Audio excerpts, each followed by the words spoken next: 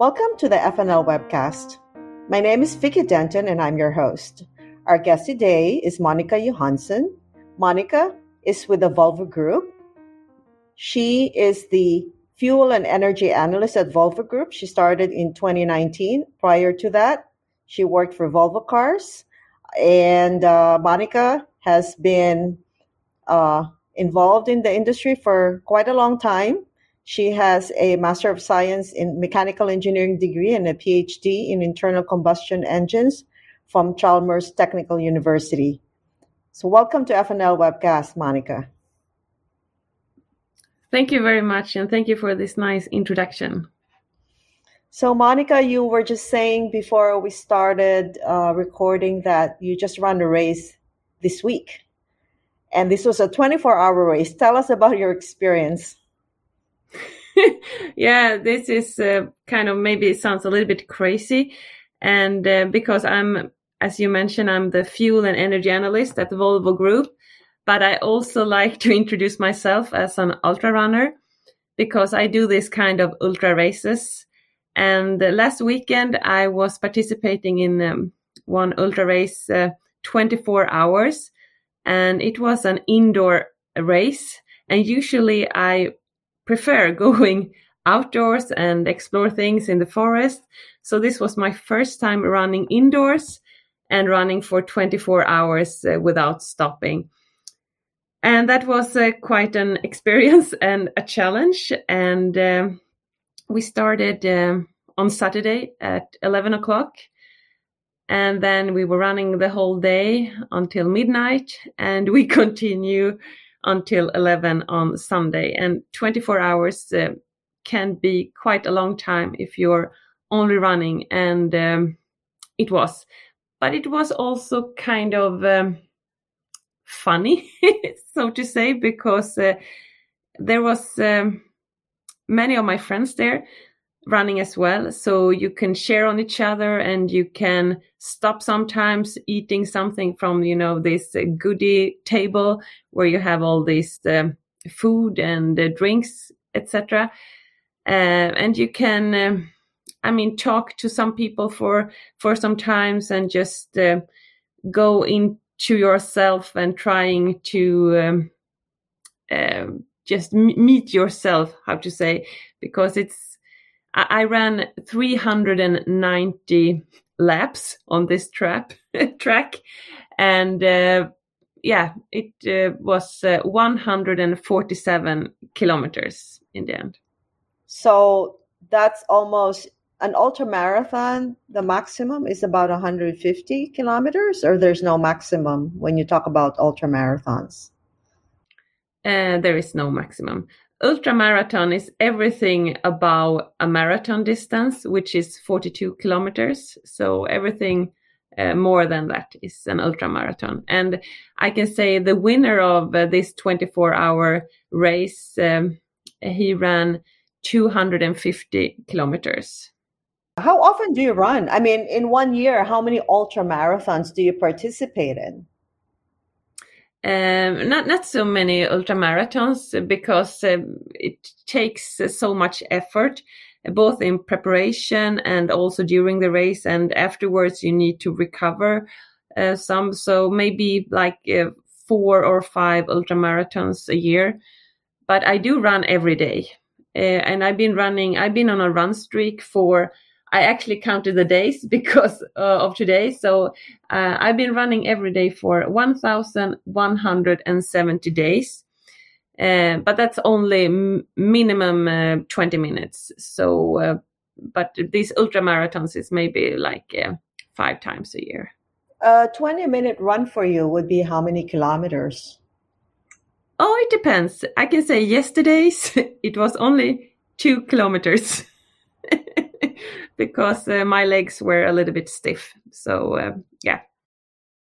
So what do you have to do to prepare for an ultra marathon? How many days do you have to prepare? And then post-marathon, what do you have to do to recover? Yes. But before the race, I can say for an ultra marathon, you prepare for years. Because I started to run marathons for 5 years ago. And I thought that was quite a distance. It is. Marathon is 42 kilometers, and that's very long. But then I started to be more interested in longer races. So when I prepare, I don't think like, oh, I have ultra marathon in 10 weeks or 5 weeks. I more see it over years, and I prepare for, I have like a yearly plan. And since I run every day, my body is used to be out running all the times. But I also have this target or goal of taking minimum 20,000 steps every day in average. And I've been doing that for 2 years, because that's also, an ultra marathon is a lot of steps. And you walk also a lot during this kind of race, because you need to relax sometimes of the race. So if your body is prepared for this many steps every day, it's easier to handle an ultra marathon. No, and I also try to sleep a lot. That's my recovery. So I sleep 8 hours every night, and that's kind of challenging for me, because I also work a lot and I do a training, and I also have a family. So, but I don't want to watch so much TV or relax in the sofa after a day at work. I rather go to the forest and relaxing while I'm running. So I think that's the best preparation is running every day, minimum 20 minutes, and taking these 20,000 steps, and also sleep 8 hours every night. That's the best preparation, I would say. And breathing is very important when you're running. I mean, it's important when you're on any regular day anyway, but breathing especially for a marathon is very critical, isn't it? Yes, it's very important, because you also need to keep the pulse down. You shouldn't have like really high maximum pulse. You need to keep it down and really try to lower your shoulders and try to breathe down to your tummy, and try to be relaxed during running, not to have like this tension in your body, like more to relax. And I go really slow when I'm running. It's like some people, they can walk past me because I'm running so slow. But when you're going to run for so many hours, you need to take it really, really slow and try to get your flow.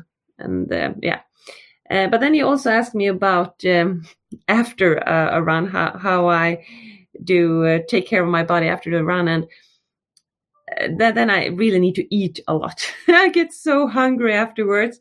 Like many days after, I'm just eating everything I can come over. And but then, of course, it's important to eat food and not only like trash. You should eat food and like vegetables and fruits and so on. So you refuel your body with a lot of energy, and as well sleep. And usually I also play a game with my kids. We play like spa. So they get paid by leftovers from my candy from my race, and then they can do some massage on my shoulders and back. And I think we enjoy that game, all of us. So when did you start running, and why did you start running? I don't know when I started running, but maybe when I was 20 or something, when I started to study, because then I thought it was a good sport, because you could do it whenever you had time. But I wasn't running regularly. I was running now and then, and I was starting with this Göteborgsvarvet, it's called. It's a half marathon here in Gothenburg. And I was doing my first race in, it was 2004. So it's 17 years ago. I was doing this half marathon. And I can say after that half marathon, I had so much pain in my body, even more than an ultra marathon. It was crazy. For after only 21 kilometers, it was worse pain than now. So I think I'm tried of. And then I was doing this half marathon every year here in Gothenburg. But then, as I said, I started with marathons after my youngest child was born. So 5 years ago, I started to run marathons, and then starting with ultra marathons 3 years ago. And what do you find satisfying about running these races? Yeah, and before I was only running this short distance, like 10K and 21K. And then running these kind of races, it was more stressful. It was always about getting the best time and the fastest, it was more a competition. But running these ultra marathons is more about getting out, and it's more of an adventure, especially if you're running 100 miles, because it's so long distance and so many things can happen during the race. So actually, when you start, you don't even know if you're getting to the finish line. If you run a marathon, for example, or a half marathon, you always know you will reach the finish line. Maybe you will not be so satisfied with the time, but you will always reach the finish line. But with an ultramarathon, it's always about how to prepare and how to be smart in actually getting to the finish line, because you need to be smart, not running too fast in the beginning. You need to eat a lot, because if you are getting out of energy, you will not reach the finish line. You need also to be able to handle when you are getting tired, because you will run more than 24 hours. My races are sometimes up to 37 hours, and you don't sleep during this time. So you need to handle when you're getting this tired, you need to handle this sleepiness and how to get over it. But it's so fantastic of exploring the sunset, the sunrise, and the darkness. You only are out with your flashlight and you see the stars and the forest. It's so dark and it's so quiet and it's so amazing. So it's just an adventure and I love it. And it's, as I said, it's a lot about preparation, and you need to prepare for what kind of clothes, what kind of shoes you should wear, and what kind of energies you should, because you're always running with a backpack, what kind of energy you should bring and what drinks, and also sometimes you need to download the track to your watch. So you need to follow the track in your watch because you don't know where to run. And that's also an adventure because sometimes you are getting lost and then you need to find back to the track again. And you explore a lot during these kind of races. And I think that's really what's got me into this kind of running. It's this adventure. Have you done races outside of Sweden? Well, not ultra races, only marathons. I've been in Vienna and in Mallorca and let me think. Yeah, and also in France, in Lyon, I've been running marathons, but never these ultra marathons. But I have this like bucket list of this kind of races abroad as well, and there are many of these 100 miles that I would like to participate in, of course. So what are the countries included in your bucket list, Monica? Well, there is this big race in France. It starts in Chamonix. It's in the Alps. It's called UTMB. It's Ultra Trail du Mont Blanc. And then there is one in US. It's called the Western States 100 miles. And then you have these fantastic races in Scotland, and they are over many days. And you sleep also. You have like a camp. So, but you don't need to bring your tent and so on. The organization is bringing everything between the camps, and you are running for like 6 days and up in Scotland, and it's so amazing in nature there. So I would like to go there. So do you usually have your family along with you when you're running these long races? No, they are not into this so much.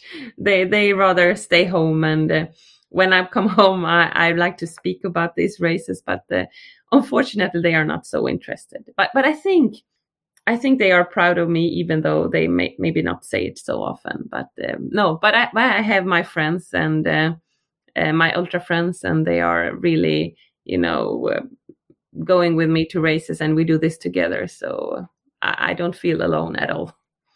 Do you go with your colleagues at Volvo, or this friends outside of work?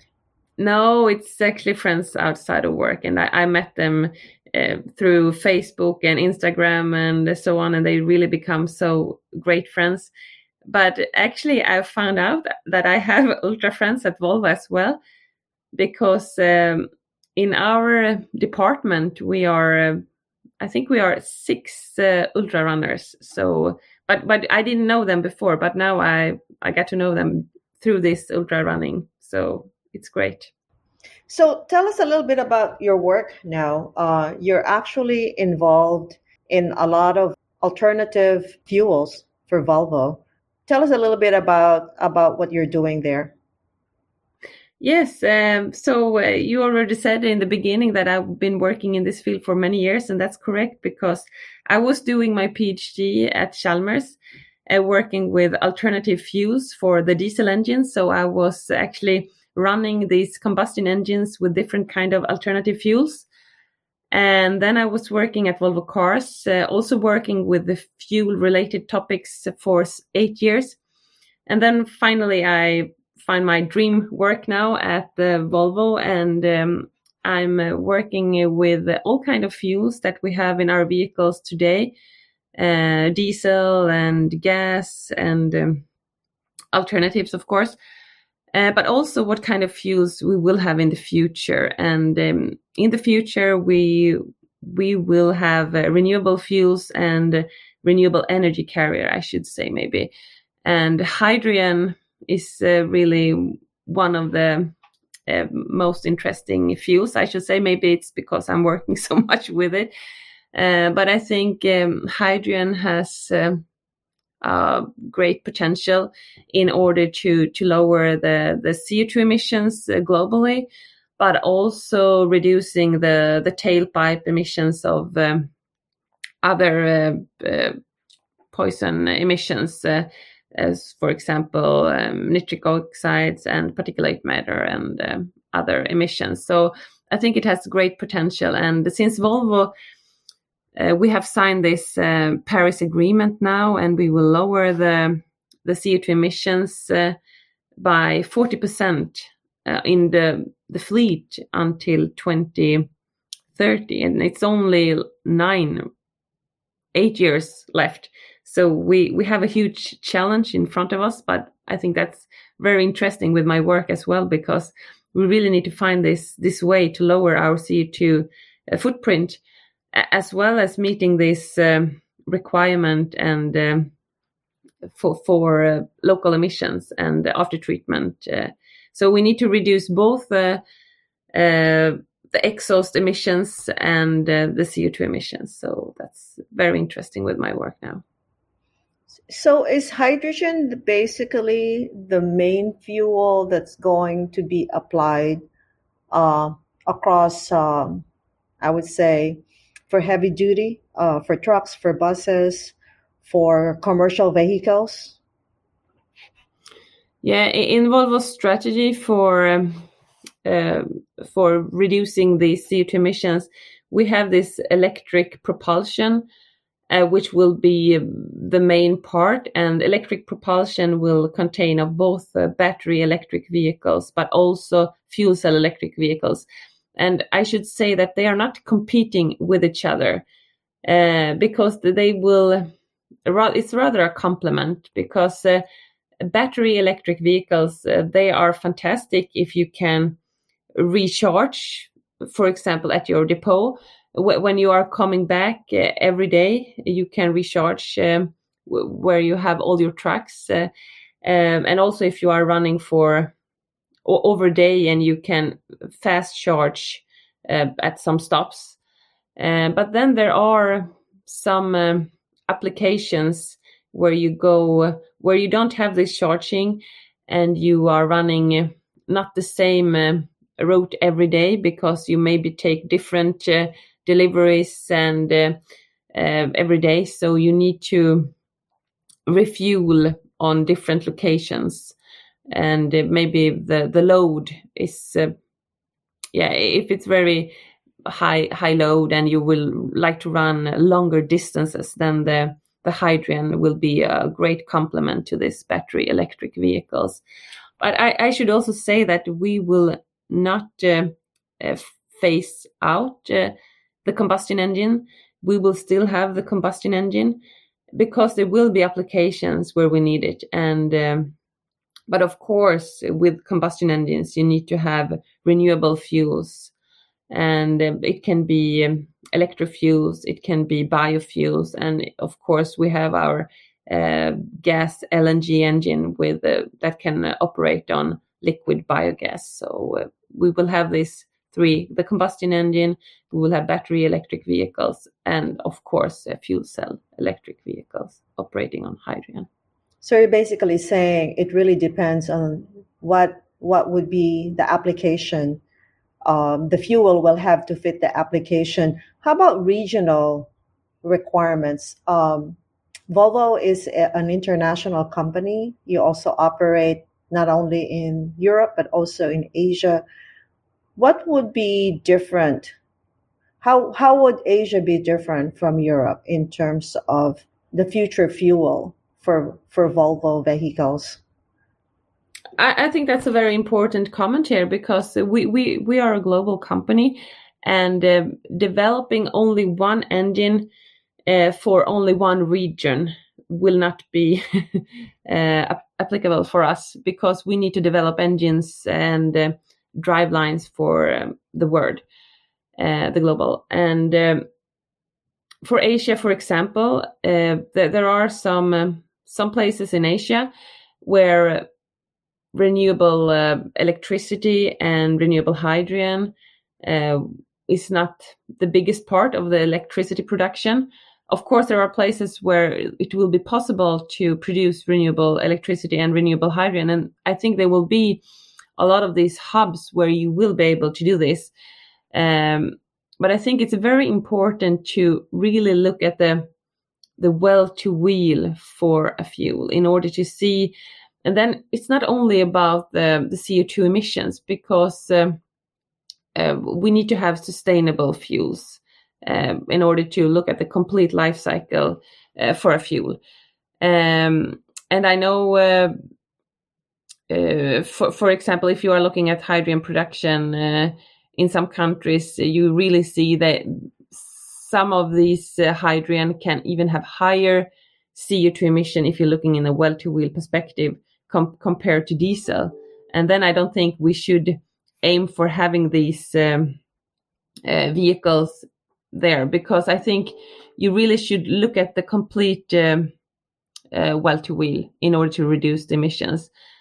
And then, of course, we have also these biofuels, and we have standards for HVO, for example. And HVO is a very good fuel since it's a paraffinic fuel, and we have seen very, very good results operating on HVO fuels. But of course, the HVO fuels need to be sustainable in order to meet this requirement we have.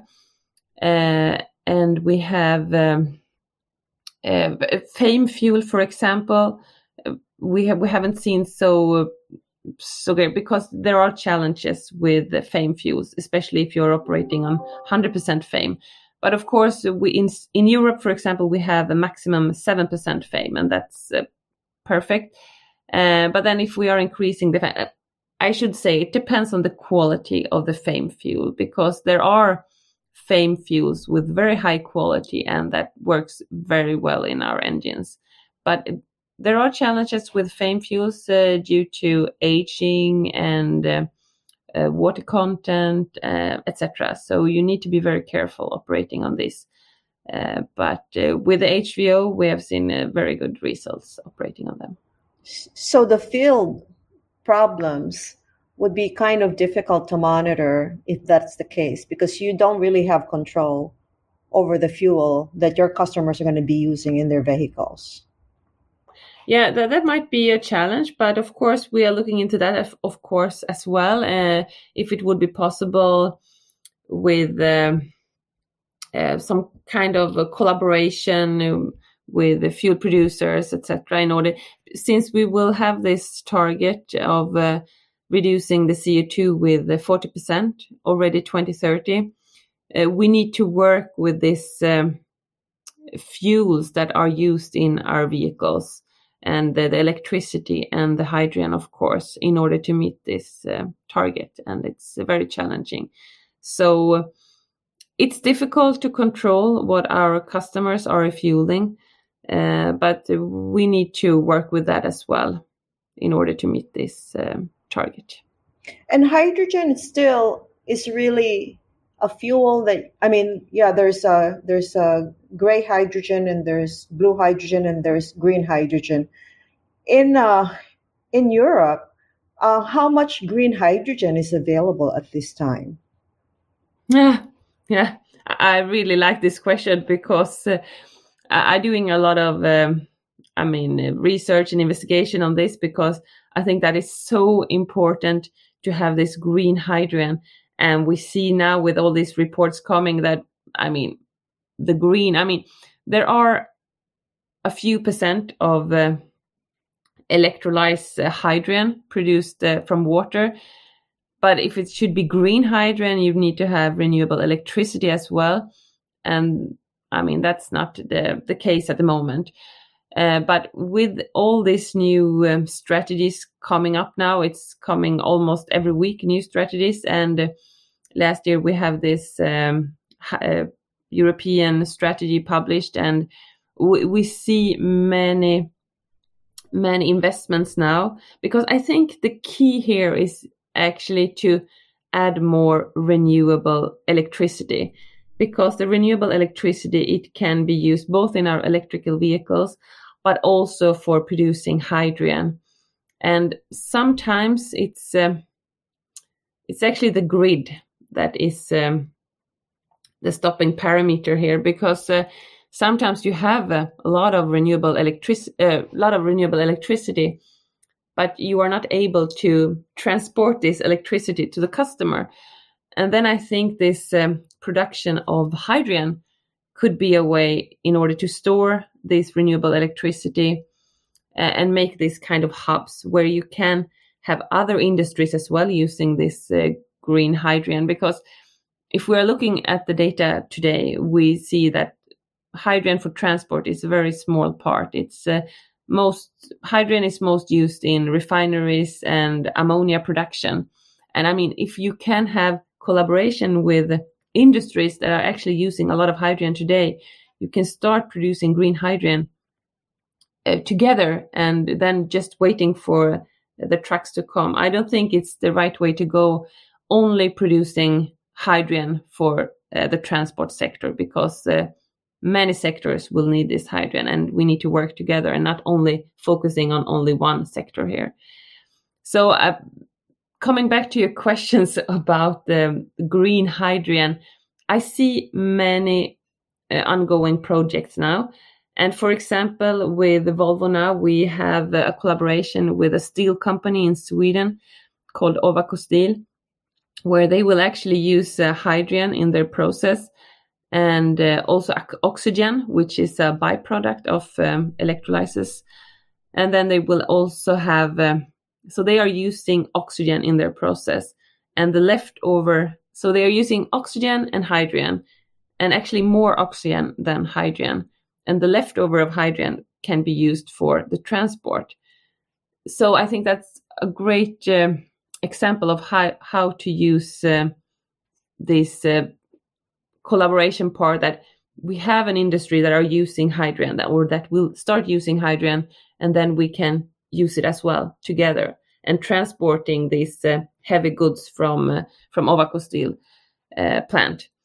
But I think we will see more and more green hydrogen production. And I've also read in Australia, for example, there is this new solar plant where they will start producing tons of renewable hydrogen, and there are many ongoing projects as well. We have many offshore wind parks coming up here in Sweden and also in other places in Europe. So at the moment, we don't see so much green hydrogen, but I think in a couple of years, we will see more and more green hydrogen.